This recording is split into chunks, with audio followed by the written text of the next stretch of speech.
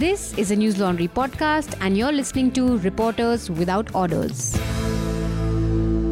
Order, order. Hello and welcome to Reporters Without Orders, a podcast where we talk about what made news, what didn't, and some things that absolutely shouldn't have. I'm your host, Akansha Kumar. We are recording this episode of RWO from our office, and joining me are two guests who have graciously agreed to join me here instead of a regular Zoom call. So today we have Aishwarya Iyer, a senior correspondent with The Quint, who covers hate crime and communalism and has given some of the biggest news breaks on Delhi riots in the last 1 year. Hi Aishwarya. Hi. Good to see you. Thank you for inviting me. Also joining me is Monica Mandal, an independent journalist who writes about agriculture, sustainability and environment. Hi Monica, how are you? I'm good. So we'll talk about Aishwarya's story in the first segment. Her documentary titled Silencing Rape Inside UP's Banda, where sexual assaults get buried, was released last week, and it talks about the ordeal of 4 sexual assault survivors in Bundelkhand region whose fight for justice exposes the hollowness of state machinery and how it fails to lend the much-needed support to survivors. Firstly, Aishwarya, tell us, how did the story of 4 survivors turn into a year-long project for you? How and when did you decide that you had to stay with this story for a while? I went in January 2020, Akanksha, and the idea was to go and meet them and, see what you get, because this is not something that was happening in the news, right? We were not following up on news. We were looking at content which is away from news, enterprise driven by your own ideas, your own inputs. So we went there and met these women, and I remember while meeting them, and of course 4 have made it to the documentary, but there were more women that we'd interviewed.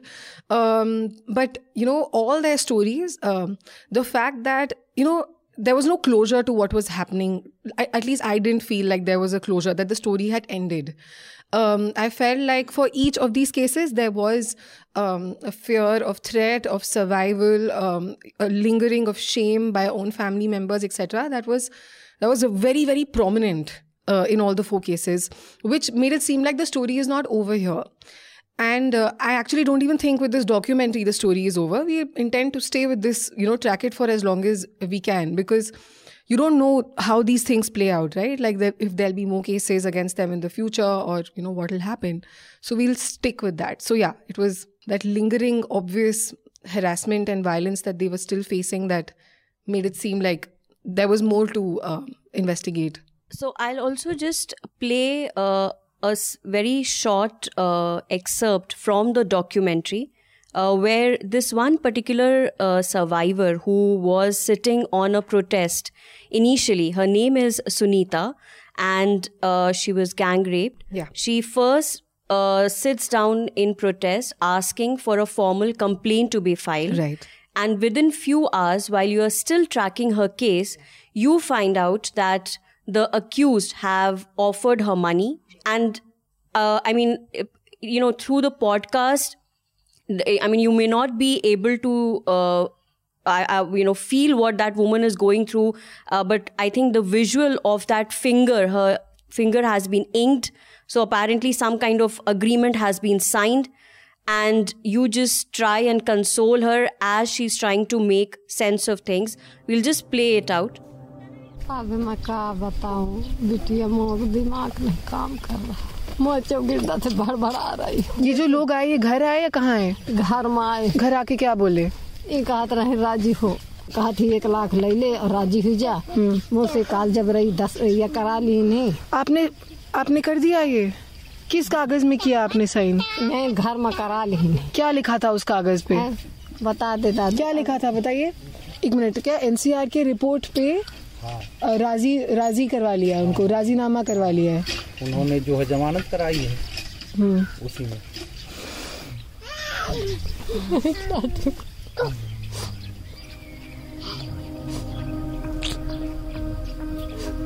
नतीजा देखा आज अब मैं ये तब मर रही हूँ, तो मुझे तो लागे तो दाब दे घोटे तो मैं मर जाओ, तो मैं पार हो जाओ। What was your first reaction, as a reporter when you came to know that, a compromise has been struck between the victim and the accused? I knew since the moment I had gone that this is happening. The initial amount was 20,000. It went up to 1 lakh because Delhi se koi reporter aayi hai. I knew all of this. I didn't think that it would happen. I didn't think that she'd sign on it. You realize how insignificant you are, as a reporter. How helpless you are. That this woman saying that she's being gang raped, and I was there interviewing her, and it doesn't mean anything. It just means that somehow me getting there emboldened the rape accused to come and make the deal happen faster. And her family members, the locals, everyone knows that I'm tracking the case. No one called me. Do you understand the level of shame? The level of the mindset that we're talking about? Nobody felt like, maybe Didi ko bula do, wo kuch kar payengi. Her son, who still talks to me all the time, and he wants money for a bathroom or this or that, whatever. He's got married to a handicapped woman who he's saying drama kar rahi hai. I don't even know why he'd get married. There's no way he can take care of a handicapped woman. They're very poor people. But no one called me. So I felt bad. I felt like I had let her down in some way. But at the same time, I didn't, it's not my place to be shocked, It's not my place to have an opinion on what she's done. So this justice works differently on the ground, right?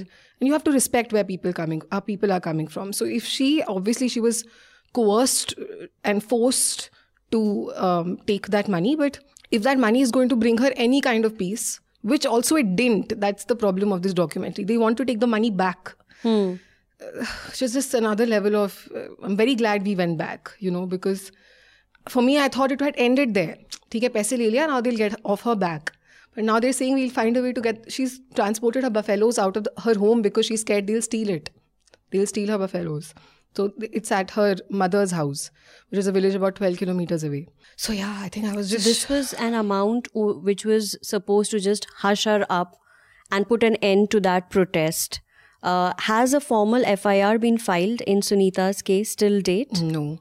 But after the documentary was released, actually not even after the documentary was released, I had put up a tweet. PM Modi had gone to Uttar Pradesh recently, and he had made some glorifying comments about the UP government and how they've handled COVID so well, etc., etc. And in all those hollow praises, there was one line which said, there used to be lawlessness in UP, but now no man can think he can raise an eye at a woman and get away with it. It wasn't a comment about the government. It was a comment about the society improving, which I thought was just wrong.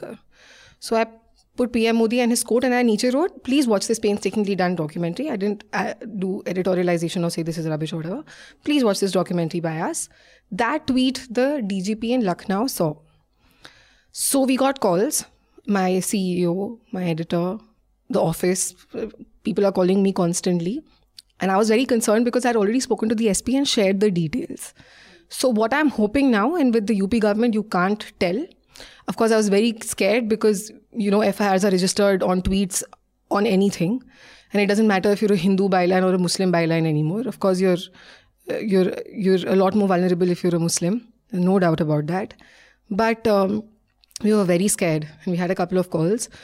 And I saw the documentary again and just felt like there's really nothing. Like, what can you file a case on? Everything's on camera. Like, what can you do? Karna hai to karenge, matlab dekha jayega. So they said they've started investigation in all the 4 cases. They called some of them. The last case study, father called me up, sounding very scared and all of that. So I told him ki aap dekh lijiye, matlab, tell him, ask him who he is from the SP's office. So did the UP police call them up? So they got contacts from you they I had shared it even before because we were concerned about their safety after the documentary gets published. We changed name and did all of that, blurred identity. Right. But they didn't reach out to Sunita's family. That's why I was calling all of them up. So I don't know what they're doing. They have to send a report to the DGP in Lucknow. So I've told them, keep in touch with me. If you're going to reopen investigation, whatever, I'd like to publish it. We'll push the documentary again with it. Very glad that you're looking at the documentary. Means a lot. That's reached you. We're a small publication, etc., etc. I said all those things. But in terms of action... also, like, help us understand, Aishwarya, that what kind of pressure do survivors like Sunita face, which actually leads them to accept a token sum, in lieu of maintaining silence. And I ask this because I think in your previous reportage also, when you had gone to Muzaffarnagar, and there also you came across several such cases where there have been informal settlement between the victim and the accused. How is this, KHAP way of ensuring justice actually thriving in a state like Uttar Pradesh? It's an alternative justice system. The women, in a lot of cases, don't view it as particularly problematic. There is no literacy. There is no legal knowledge. There is no understanding how, when an FIR is to be registered. There are no questions they ask. Whatever they are told, they do. So it's a different reality in itself. It happens rampantly, not only in UP, I'm sure it happens across India, where things are hushed. It also, like, I know of sexual harassment cases in Delhi in gated communities that are hushed by society RWAs.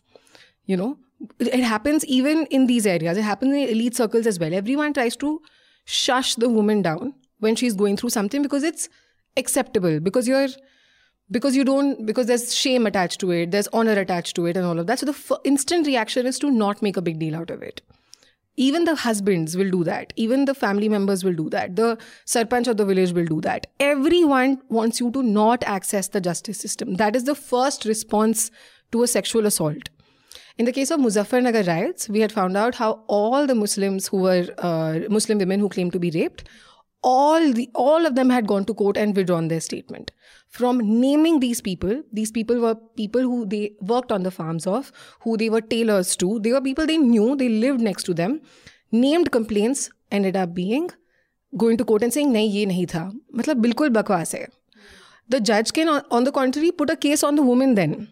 There's a provision of the law, I'm not being able to remember, where you can put a case ki aapne false statement diya hai and start an investigation against the women. Women don't even know that. So if these men really want to get back, they can do that. How these KHAPs and all work, or like in the Muzaffarnagar case, there were Muslim men involved and KHAP leaders involved, right? So I won't see it as only a KHAP issue. I will see it as a sexist issue in our country, where even in these cases, these 4 cases, there is no particular caste. Like in the first case, she is a Yadav. I wanted to ask about it, if there is a caste angle. Yeah, a lot of people have asked that. It doesn't have a caste angle. It doesn't have a caste angle that deserves to be highlighted. So in Sunita's case, there's she's a Yadav, and of the accused 2 are Yadavs. One was a Muslim and one was a Khushwaha. The kind of Muslim was ki hum unka pani bhi nahi peete hain. So I sensed casteism on their side, on Sunita's family side. Okay. And ye to Khushwaha to nichi jati hai. Achha. Yeah. Garvita is a scheduled caste and the accused is a Muslim. The accused Muslim is a Pasmanda, which is again not... But because Muslims are in majority, there is a little bit of a thing over there. Hierarchy. For sure. Right. But again, not enough to be highlighted as a caste crime. In Kishori's case, both of them are OBCs, Arath Jati, Kangarthas. And in Naina's case, she's a Varma, and from the accused 3 are Varmas, and one is a Muslim. So this is not even caste. Like, it's not even caste. It's just institutional bias against women. And Yes. So it's not about we are higher than the violence is not because you deserve it because you are a Nichi Jat or anything. The violence is because you're a woman and we can get away with it. It's as simple as that. So, like, after the Hathras gang rape incident, UP has been in news for some of the most horrific cases of crime against women.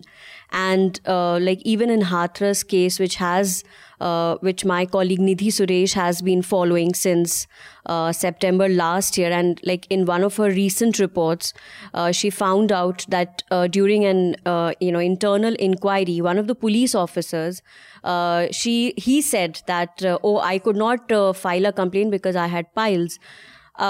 What do you have to say about dereliction of duty by police officers? Because, like, even this morning, and every time I have to discuss such stories, I always go through all that Justice Verma committee has said in 2012. And words, they just, they do stand out. They do talk about institutional bias among policemen. They do talk about immediate response after the incident, yet nothing seems to have changed on the ground. So what do you have to say about the role of policemen, especially because in one of the cases, the very policeman who was escorting the father in Naina's case actually molested the victim? It was horrible. They'll say things like, "Yari, ye to jhoot bol rahi hai. Aisa nahi hua hoga." There was a woman called Usha who didn't make it to the documentary. Usha is not her real name. They said, and we haven't used it, but I got very, very angry. How can you say नहीं हुआ होगा, आप थे क्या उधर, मतलब आपको कैसे पता? नहीं, ये जब ज़मीनी बात होती है ना, तो औरतें ऐसा करती हैं. See, policemen are from the society. Okay, they are going to reflect the attitude that men at large have in India. India is it's a really thankless place for women to live, to exist, to thrive, to walk on a road, to get educated, to be married, to live happily after marriage. It's a thankless country. It's just, I'm sorry I sound... it is a thankless country. So, yeah, it wasn't surprising or shocking that they were not following what they need to do.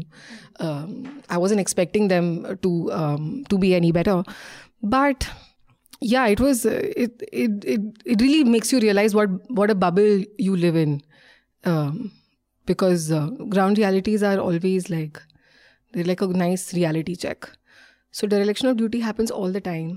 Even in this case, the DGP has asked for a report. I don't think. I mean, the least you have to do is suspend the investigating officers, especially the people who are in the documentary, who you can hear saying कि अरे इनका मामला है. बीच में इनका in the case of Kishori, they had gone ahead and the police officials had roughed her up and said तुम झूठ बोल रही हो, ऐसे तुम्हारे साथ नहीं हुआ है, वगैरह वगैरह. In fact, it was a female police officer who pulled her hair and actually 9-year-old girl, and she pulled the curtain. Mummy बैठ के तुम्हारी वहाँ बंद करो. अरे यार 9 साल की लड़की है और तुम औरत हो, तो ऐसा नहीं है कि मतलब है ही नहीं, वो लिटरेसी नहीं है, सेंसिटिविटी ही नहीं है. So not just men, even the female police officers need a course in gender sensitization. Absolutely. Women are as much not as much a problem, but they are bystander. Either they are just looking at things happen, or they are... but they don't have the power, I think, in most cases, or they're perpetuating it. For example, in the case of Naina, you see the accused mother saying कि ये लड़की ही बहुत चालू है, ये लड़की ही ऐसी थी, वो ही जाके इन लड़कों के ऊपर उनको पकड़ लेती थी, और इसके पापा इस पे जादू टोना करते थे. क्या बोले जा रहे हो आंटी? मतलब मन कर रहा था फोन रख के बोलूँ, let's talk please, what is this?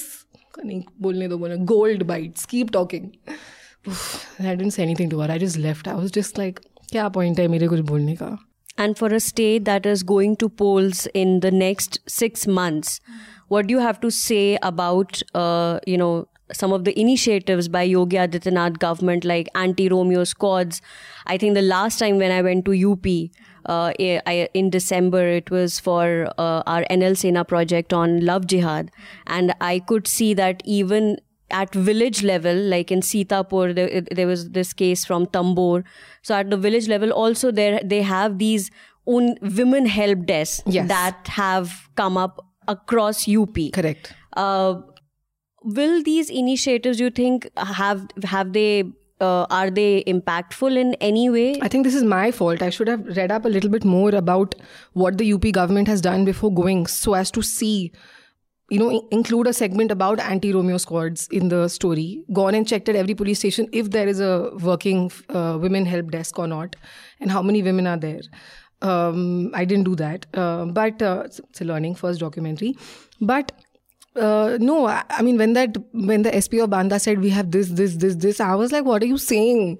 Matlab, beat constables, oh, so this is like priority for us, violence against women and girl children, and we make a list of it and we share it with the beat officials, and beat officials go and meet them regularly and make sure that there is no harassment and there's no threats and they don't have to leave their village. Karvita has left her village. She's not there anymore. That will be the third next documentary. She has gone over, uprooted from her home for just saying that she was sexually harassed. And there are anti-Romeo squads. We share details with them. They go and meet the accused family and the rape survivor's family, and they get it in an affidavit. It's not official. This guy is saying all this on record. SP Abhinandan Banda. That they get an affidavit from them, the accused saying, "हम ऐसा कुछ करेंगे नहीं आगे." ये क्या है rubbish? मतलब.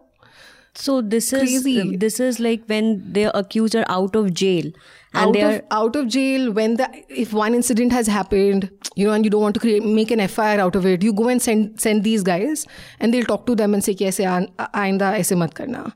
और अगर जेल के बाहर आके bail कर रहे हैं तो जाके देखते हैं, and then the police opposes their bail. Nothing. So these are very cosmetic measures. Yeah. Just trying to ensure. It sounded unreal. Yeah. I was like, आप जिस बांदा की बात कर रहे हो और जिस बांदा मैं जाकर आई हूँ, ये तो बिल्कुल भी मतलब कोई तो मुझे बोलता है ना कि यहाँ से कोई आया है या a female police officer has come and followed up with me. You have to have investigating officers in all these cases who are supposed to make sure the case moves in court. Yeah, during a pandemic, from February to now, we already have one case of the Delhi riots which has led to an acquittal, a judgment. These cases are over a year longer. There is no reason for it to not, and these are supposed to be fast-track courts, right? Like when it comes to rape cases, the judges are told there are like these guidelines where you have to hear the case once in 2 weeks at least. Obviously, none of that is happening.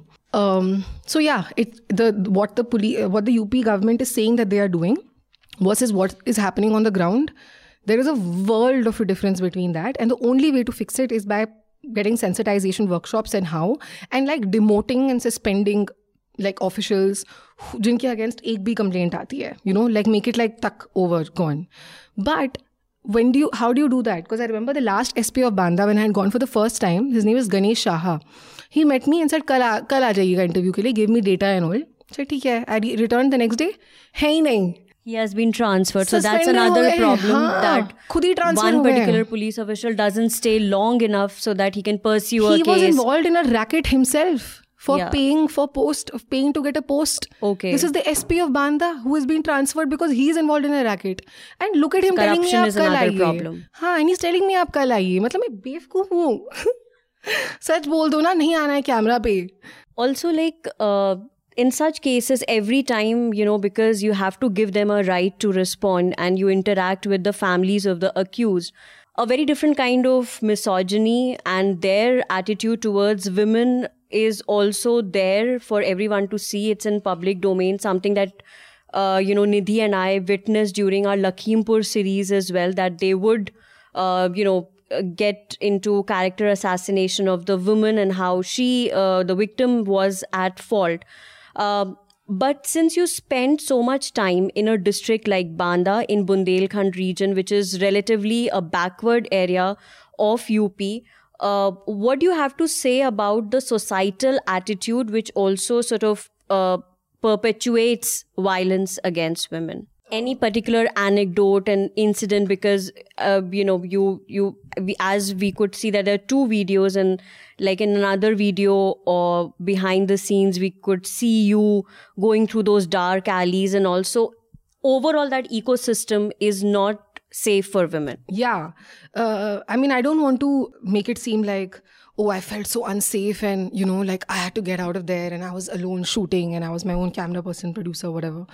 I don't want to make it seem like that. You just do a risk assessment, right? You've been on the ground.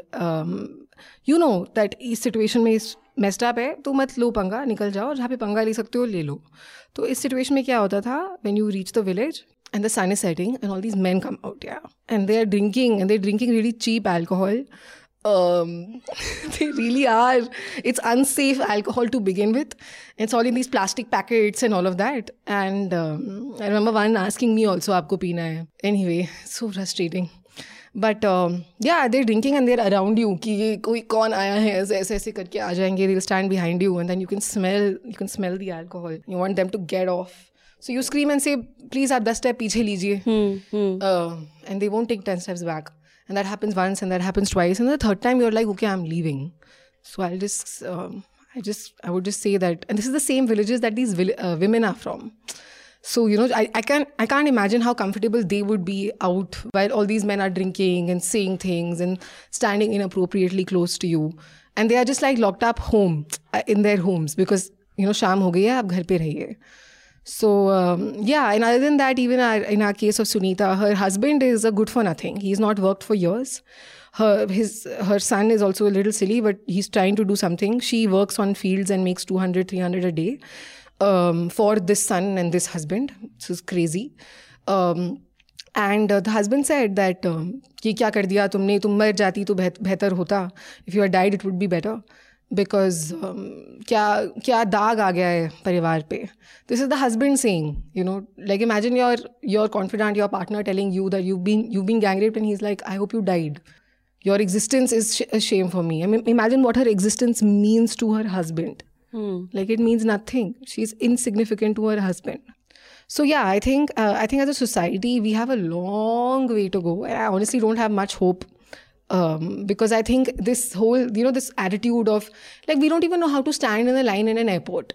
Like we want to cut. मतलब not only like, you know, how when you're driving the car and वहाँ पे cut आता है तो सब ऐसे जाले जाके एक और extra चले जाते हैं. You know, there's no discipline. You know.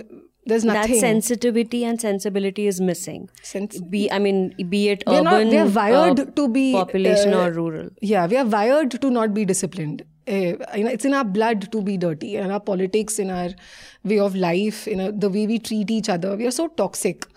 So I don't see it changing because the people who are controlling this are men, and they lack all the sensitivity in the world. For sure. Like for media houses, they'll say all these things. But when it comes to actually making sure it happens on the ground, like, you know, there's no empowerment ki mujhe fix karna hai. It's just that everybody is making money, right? All police officials are constantly making money in this way or that way. So your motivation is not to do your job properly. Then what can you expect from India? And any final comment you would like to make on like the larger socio-economic picture of these villages? Like, do girls get to complete their, you know, class 12th? Are there enough colleges? And what about men and their sort of state of employment? Do these factors also play a role in terms of ensuring how safe or unsafe the general environment is? So all the accused are people who don't have jobs. And are going around here and there trying to do labor work, which basically means that ab 2 din jaake you'll work, you'll make $400, you'll come back, you'll spend the next 3 days drinking. You won't give it to your family or your wife. Some of these rape accused have wives. You won't give it to your mother, or you care about the kids that you're procreating every day for no reason when you don't have the financial stability. But so these are people who don't have solid jobs to begin with. And as far as the women are concerned, there is no literacy. Even the men, I mean, are not really literate. Class 8 tak padhe honge to, I think in only 2 cases they've studied till class 8. I don't think any of them have, I haven't met all of them, I'll be honest. I don't think any of them have completed class 12 education. So class 12 to bahut dur ki baat hai. Class 5, and these places don't even have schools, accessible schools or anything. And if imagine in your village, there's been an area, there's been a thing that a woman has been abducted, or a sexual assault case has happened, or an attempt to rape case has happened, a gang rape has happened. How comfortable will you be to send your daughter to school from that area, right? Like you'll be worried about her safety. So no, there is no literacy. There is no legal knowledge. There is no media coverage. There are no protests being organized. There are no human rights groups, lawyers, or women groups who are going and understanding or doing a fact-finding in these areas, in this area, which is one of the most backward areas in India. So if they don't make like proper solid changes, and the effect of that only we'll see 20 years later. Anything, Monica, you would like to ask Aishwarya? You have also returned from a stint in Western UP. This is Eastern UP. So do you want to ask something about the story? Yeah, maybe can you brief a little, like how was your experience, like what you said about the men drinking in the evening? How did you figure out like what would be the safest thing for you to be at, like in a hotel or to stay with these people whom you were reporting? So like, how was your journey? Like, how did you figure out where should you be at? Or yeah. You have to trust your instinct. If you feel uncomfortable, you should leave. It's as simple as that. Because you are not the story. You don't want it to be a Delhi journalist got sexually harassed. That doesn't need to be the headline, right? You're there to get their voices across. So you're very clear about that. And yeah, you try to do it to the best of your ability. So how do you do it? You trust your instinct. You, if I feel, actually, only once I remember when I was doing the Muzaffarnagar riot story and I was going to meet the KHAP leaders who had facilitated this whole deal which led to 32 rape accused being off the hook. It's another, I should redo that story. In that case also, I remember when I was entering the KHAP guys, so I had to record. So my recorder, my phone, the iPhone ka video was on कि कुछ तो मतलब लेके आना है बाहर. I called up Aviral, who was my editor then, and I said, I'm doing this. And she's like, dude, what are you saying? Like, yeah, I don't know. And I had just almost fainted in a village 3-4 hours before that because of some dehydration. I had literally like called Rohit and said, sir, and he's like, what happened? It was scary. So then I was very pumped. I had gone and I had Glucon-D and everything. I was okay. And she's like, no, dude, like, I don't know if you should do this. So she's talking to me, risk assessment is happening. So I said, listen, let me go inside. If I don't feel comfortable, I'll get out. I'll make an excuse. I'll say I'm on a call and I'll leave. Matlab, they will not hold me back. Matlab, itna to nahi hoga. So I told my driver, I said, आप गाड़ी दिल्ली की तरफ लगाइए और AC on रखिए, गाड़ी on रखिए, बैठिए. जैसे ही मैं गाड़ी में बैठूंगी बिना पूछे एक्सेलरेटर बस दबा देना, भगा देना गाड़ी को. तो ही said ठीक है. मैं अंदर जब जा रही थी, I switched my video off because I felt like, I don't know, like, you know, the first thing they did was check my phones कि आप कुछ record कर रही हैं या नहीं. I was like, thank God, that was safe. Then you sat there. Then they were a little bit hostile. I was whatever, letting them talk and behave like men. And then they said कि आपके लिए कुछ खाना वाना order कर लेते हैं. And then some samosas came and I ate them, even though I didn't like them. And I was being all like, you know, you have to be my go-to is like be the Gudiya of the house vibe. So talk to the women around there and just like be comfy. That's how you get embedded and get information. Go to rape accused house, go straight to the women and just be like, oh, city girl in a village.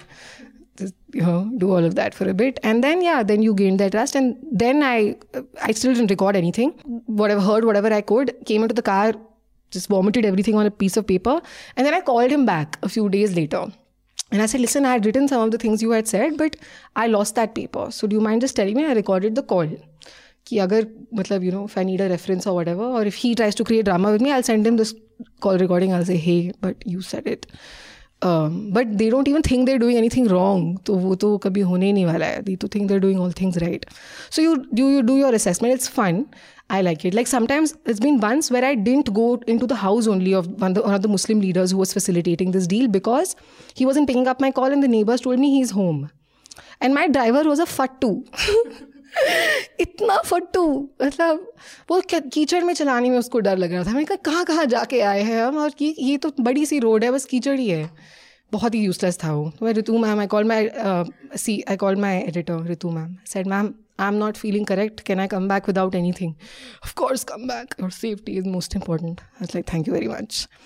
I mean, it would be crazy for her to say, no, go inside. So I came back. Then I called him up from 20 numbers and he finally picked up one call. And I said, why aren't you picking up my call? And then I met him later. So yeah, it's a fun thing. But yeah, it's fun. Isn't it fun? Like I'm sure you've had experiences like this too, right? Yes, it's fun. That is why we keep on doing it over and over again. Yeah, it's fun. Exactly. I think that's why we are journalists. Yeah. You switch yourself off and then you're back on the field. Yeah.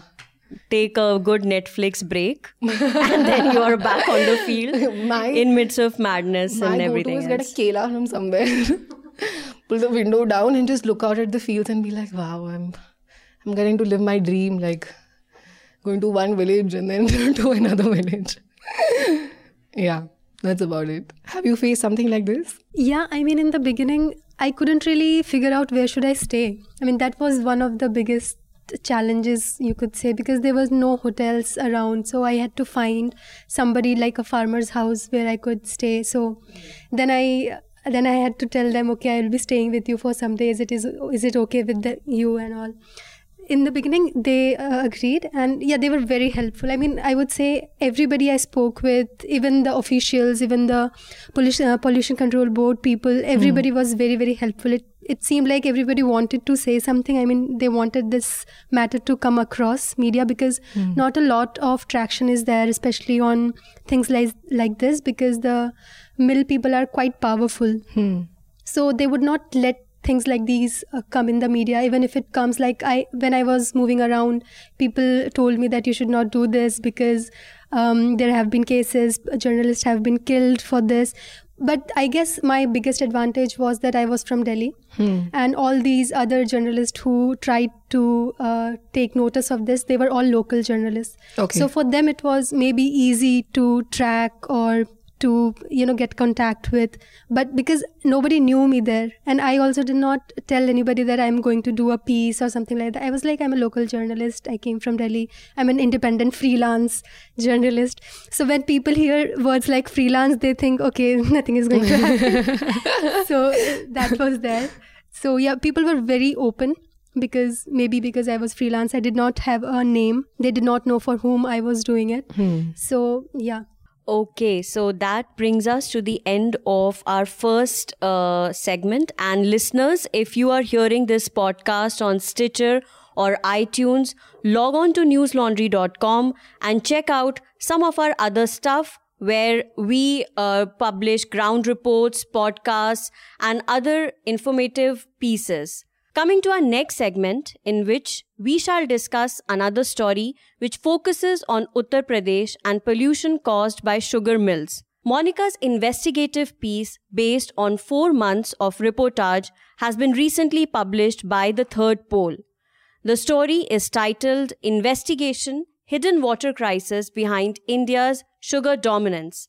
It's a fascinating long read on how sugar mills are responsible for the degradation of groundwater with very little checks and absolutely no fine or punishment of any kind. So, Monica, my first question is, how did you stumble upon this idea, and what was the process of 4 months of digging dirt was like for you? Yeah. So, I went there first time in around March. Around first week of March or last week of February. So before that, I was completing my master's, and during my master's, and even before my master's, I have been focusing on agriculture for about 2.5 years. So I somehow knew these kind of things, which obviously happens around agriculture. But one of the things that always like stuck behind my mind was like that nobody really talks about the damage that agriculture does, especially in Indian context. Because whenever you read news, everybody will be telling about how agriculture is maximizing production, how new varieties are coming across. But it's very difficult to find or see these people who are doing these things, who are practicing agriculture, and their health, their livelihood, and how they live in these villages across these farms. Their whole livelihood or their lives are being damaged because they are practicing it. So that was the first point. Then when I went to this village, I obviously did not know a lot of things. The only thing that I knew was a Triveni sugar mill, which is the largest in Asia, not just in India, is situated here. So yeah, so Triveni sugar mill is situated in Khatoli in Muzaffarnagar district, and it's there since 1933. So they did not really begin with being the biggest, but slowly and steadily they took some like farmlands, and they expanded like crazy. And it was in around 1990s, the late 1990s, that the environmental regulations in India were quite strict. So they had to imply those environmental regulations, and according to that, they had to put a ETP plant, which is effluent treatment plant. So what this plant does is that this plant clears the toxic chemical water, and it just gives you normal regular water which can be sent into land or water bodies, things like that. So that happened then. And since then, the villagers do have a lot of problems with this ETP, also with the mill, but not a lot of people talk about it. There are only few people who has spoken about this, especially with the mill and also with the court. So I met this one person called Ahmed Ansari. He's about 73, and he has been trying to bring this issue in front since 1990s, ever since the ETP plant was first established there. But he hasn't not really been able to do anything. So there was one time that the mill was slapped with a fine of 1 lakh rupees per day in early 2000, but nothing really happened after that. So because because this Triveni sugar mill is the biggest in Asia, they have some sort of powers. They say that they are the best and they use the best quality ETP and everything is clean and nothing is damaging. But you can see the kind of things when you go in the field.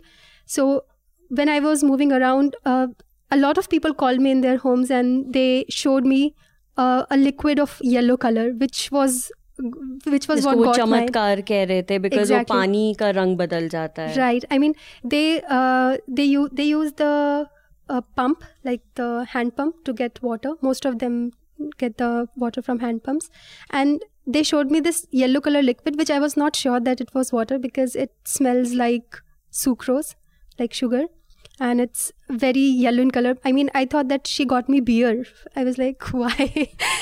Because it does not look like water at all. And then I asked, what is this? She was like, this is the water that we drink every day. And I was like, okay. And then she took me to her kitchen, and all the utensils had this white color layer. And I mean, it was from carbon or something of that sort. And this is their daily lives. So why are these ETPs or effluent treatment plants not effective in that area? Like, is there any shortcoming at the end of sugar mills, or should there be some sort of monitoring whether these ETPs are functioning or not? Like, what is the problem with ETP? Yeah, this is very fascinating because when I spoke with the Pollution Control Board people, they straight away told me that this is not even possible what you are saying. Because I collected samples from the ETP outlets. I also collected water samples from the houses. And when we checked the quality, so we collected it 2 times. One was in the afternoon, around 1 p.m. or 2 p.m. And another was by a farmer named Shekhar. He collected the water in February at around 2 a.m., like in night. And the water quality that we got at 1 p.m. in the afternoon, all the measurements, I mean, all the BOD, the COD were under the permissible limits. And the water quality and the water that the farmer collected at 1 a.m., it was about 1,000 times more than the permissible limits. So clearly the mills are doing this. I mean, it's not just typical of Triveni. It's common across all the sugar mills. And when I spoke with other experts, everybody told me that you are not telling us something which is surprising or shocking. This is so normal. I mean, nobody was shocked that this kind of things are happening. So when I talked with the Pollution Control Board personals, they told me that all the industries, all the sugar mills, all other leather industries, or whichever industry you talk about, we have this central monitoring system put in place. And what this central monitoring system does is that it takes the measurements of the water quality that comes out from the wastewater outlets. So this is what a computerized system? Yes. Yes. Okay. And how frequently are the Pollution Control Board officials collecting samples from in and around the mill or from the fields? Yeah. So this monitoring system works 24/7. So anytime anything wrong happens, they should know. But obviously they don't know. And to answer your question, the CPCB people are supposed to check all the industries, all the red flag industries. Sugar mill is also a red flag industry, twice a month or so. But that I don't know how true is that. And every other industry other than the red flag industry, they are supposed to do it once a month. But when I spoke with one of the environmental lawyers, he told me that if what the laws says or what the regulation says, if they do as it states, like if they collect samples from all these industries once a month or whatever is the time period in that time frame, it will take about 4 years to repeat the process. I mean, because there are not enough regulators in the country, or there are not enough mechanisms available to do the process as early or as frequent as it should be. 4 years as in just to arrive at like the results, whether it's of... No, so like let us suppose I took the water sample from you today, and to reach you again, it would take me 4 years. Because there's such less number of people to do the job and to make it happen at that time. So twice a month is not possible humanly with the current staff that the UP Pollution Control Board has. That's what they say. The lawyer says you should file an RTI on this. It'll be a solid follow-up with the Pollution Control Board, with the state government, with the Home Department. Find out how many meetings they've had, how many officials they have. You can also get minutes of the meeting. It'll be in Hindi. I mean, that should be fine. But some other Hindi, every place will have some different Hindi. It'll be fun. But it could be a really nice, like this investigation is brilliant. That could just take it forward. Yeah, this case is in NGT right now. Right. So we are hoping something happens. So I'll just read out an excerpt from the story. In March 2020, Rambir, 48, also found his farm full of water. Overnight, my wheat farm was filled with water. The water receded in about a week, but my crop did not survive, he says. पौधे जल गए थे हफ्ते भर में. The plants were destroyed within a week. So with respect to people like Rambir, you know, for them it's like livelihood, the source of livelihood has been destroyed because of this bad quality water which is flooding his fields. Have there been complaints filed by local people? Are there any cases which are pending in courts? Could you tell us about their status? Yeah, so as I told about Ahmed Ansari, he has filed several cases since 1990s, and there is another person called Shekhar Chauhan. He is one of the farmers who is also in the story, and he also filed a case recently, and after that the case got into NGT. With respect to other people, like these people are the people with like the impact is direct. I mean, because the mill is releasing so much water, the water is getting inside their houses, in the farms, and mind you, this is legal limit what the mill is supposed to release. The mill is supposed to release about 19 lakh liters of water every day from the ETP, and about 6 lakh liters of water from the domestic unit. So it's about 19 lakh liters of water every day coming out of the mill, which is a legal limit. What I really wanted to understand was that environment is a very, sensitive issue in our country. And I think every few weeks we see, even our Twitter timelines, there will be a thread of, Adivasis trying to protect their environment and protests. So I just wanted to understand, have there been instance of, lodging a formal complaint with, let's say, DM, or approaching the environment minister, or approaching NGT, or approaching any court, for compensation, or for providing an alternate site, let's say, for these sugar mills, for some sort of rehabilitation? So Ansari did it. He has been filing, he sent so many letters to Uttar Pradesh government, also to the central government. Even before there was NGT, he sent the letters to Environmental Ministry in Delhi. And he got replies. He got reply once from the Ministry of Environment, and a team went there in the village to find out what is happening. But no people, not even Ansari was mentioned about it. And the team just went there, and after that they said that, okay, there is no problem as such what these people are saying. And after that, after a little while, there was another team which went, and this led to a fine of about 1 lakh rupees per day for the mill. But nobody really knows what happened to that money. When I asked Ansari, okay, this happened way back in 2001 or 2. So what happened after that? Why did the mill did not stop? And his answer was like, nobody told us what happened. We did file the report. We did ask so many questions, but nobody really come to us or tell us anything that where is this 1 lakh rupee going or what is happening with this money.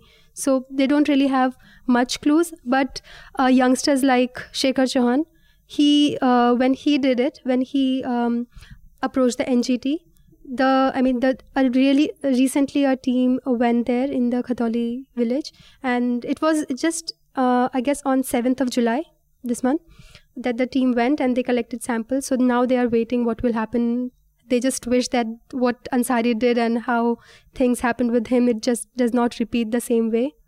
Yeah. And what has been the impact of this, water pollution on the health of locals? Like, were you also able to speak to some of these, doctors or health activists? Is there any particular sort of disease on the rise, and how are they coping with it? Because I think even in villages, I went to Mewat during general elections, and private tankers is a very common practice, and they have to shell out that 2,000, 3,000 per month from their own pocket because groundwater is not really usable.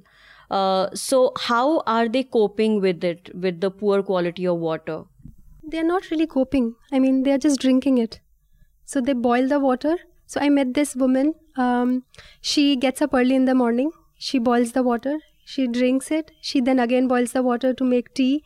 Then she again boils the water to wash her kids' clothes. Then she again boils the water if somebody comes to her house. I mean, her whole day just goes into boiling the water and drinking it, or using it for any other purposes. Most of them has nazla khasi, like cold and cough, because the sugar mill also runs a waste to energy plant. And if you just go there, it's very difficult for us, even people from Delhi, to breathe in that air because it's always black ash is there and it's very difficult to breathe that. And also there are so many people who lost their eyesight because of this, because this ash is always in the air, then it goes in the eye and it just creates a lot of damage. And if we talk about other things, so when this ash gets in your nasal passage, it's not just limited to that. Then it goes to your lungs, and when it goes to your lungs, then there's so many chemicals in the air, then it goes to your blood, and then it can cause cancer, it can damage your kidney, your lungs, the entire system.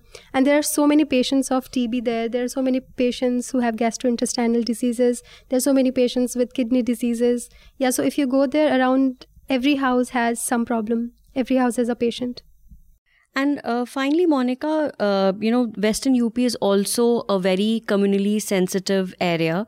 How does this divide, get exacerbated? And did you also witness, the communal divide also playing a role as far as the local problem of pollution is concerned? Like, do people understand who is at fault here, or does religious divide also play a very villainous role?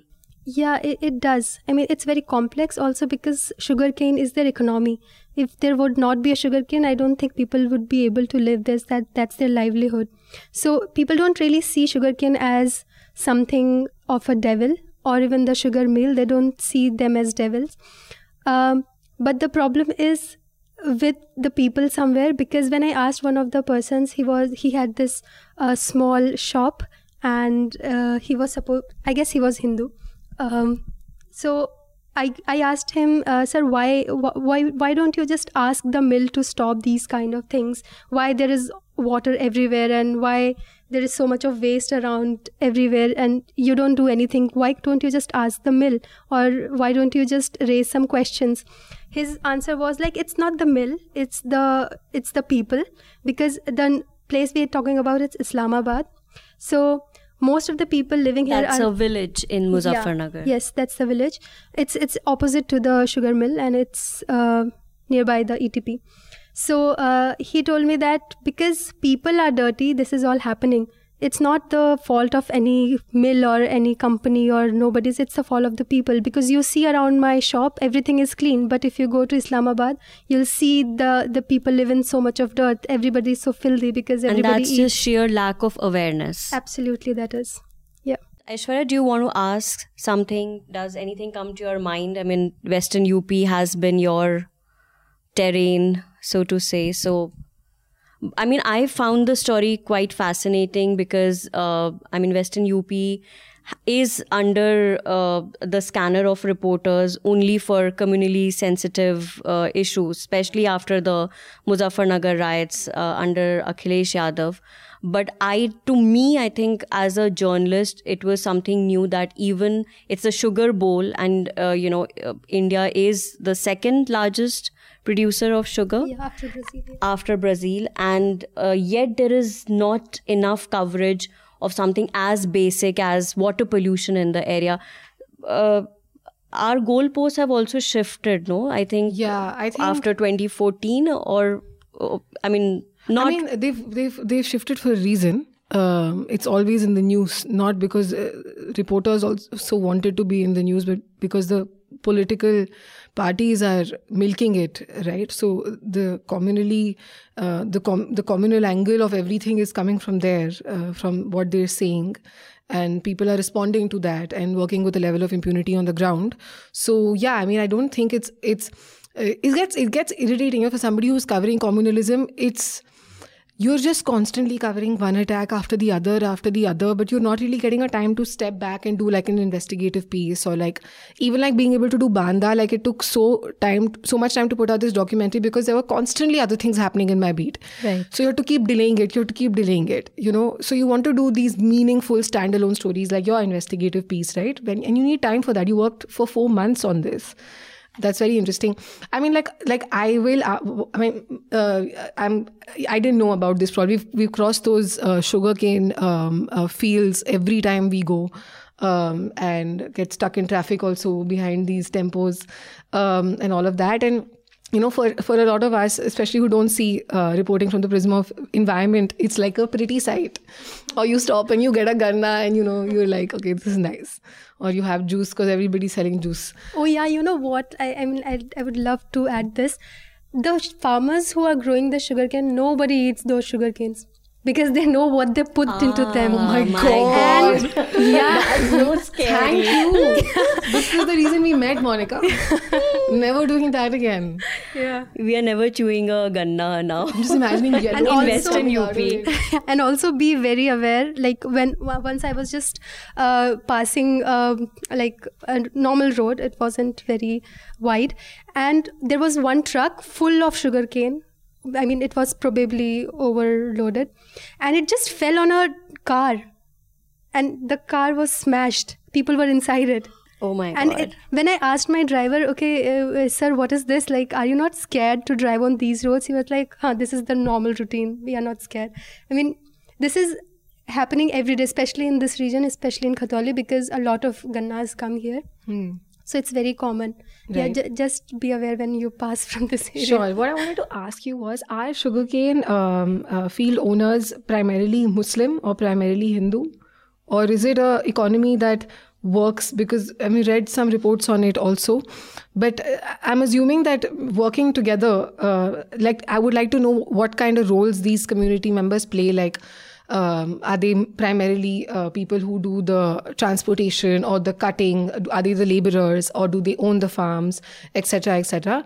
And how much that cooperation is necessary for this economy to thrive in general? I don't know, like, if there are such divides, because almost 50% people there are Muslims, so they coexist. You would not really see a lot of conflict of that sort, that if you are Muslim, you have... I'm not asking about conflict. I just want to know. I'm not asking you about conflict, surprisingly. I'm just asking, amongst the people, the various roles that are played in the economy of the sugar mill industry, from the laborer to the person who does the transportation, to the person who owns the farmland, who does the cutting, etc. All of the different labor roles.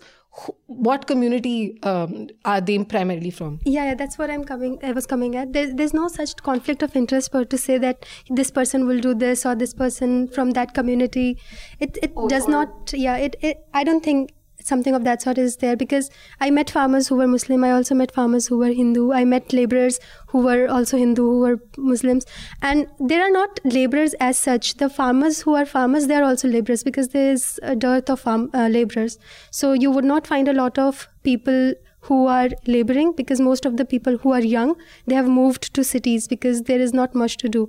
So even the farmers and even the laborers, all of them are quite old. And there are not young people. So, and also there is no such angle of religion, I would say. I mean, I haven't seen that. Thank you for answering that.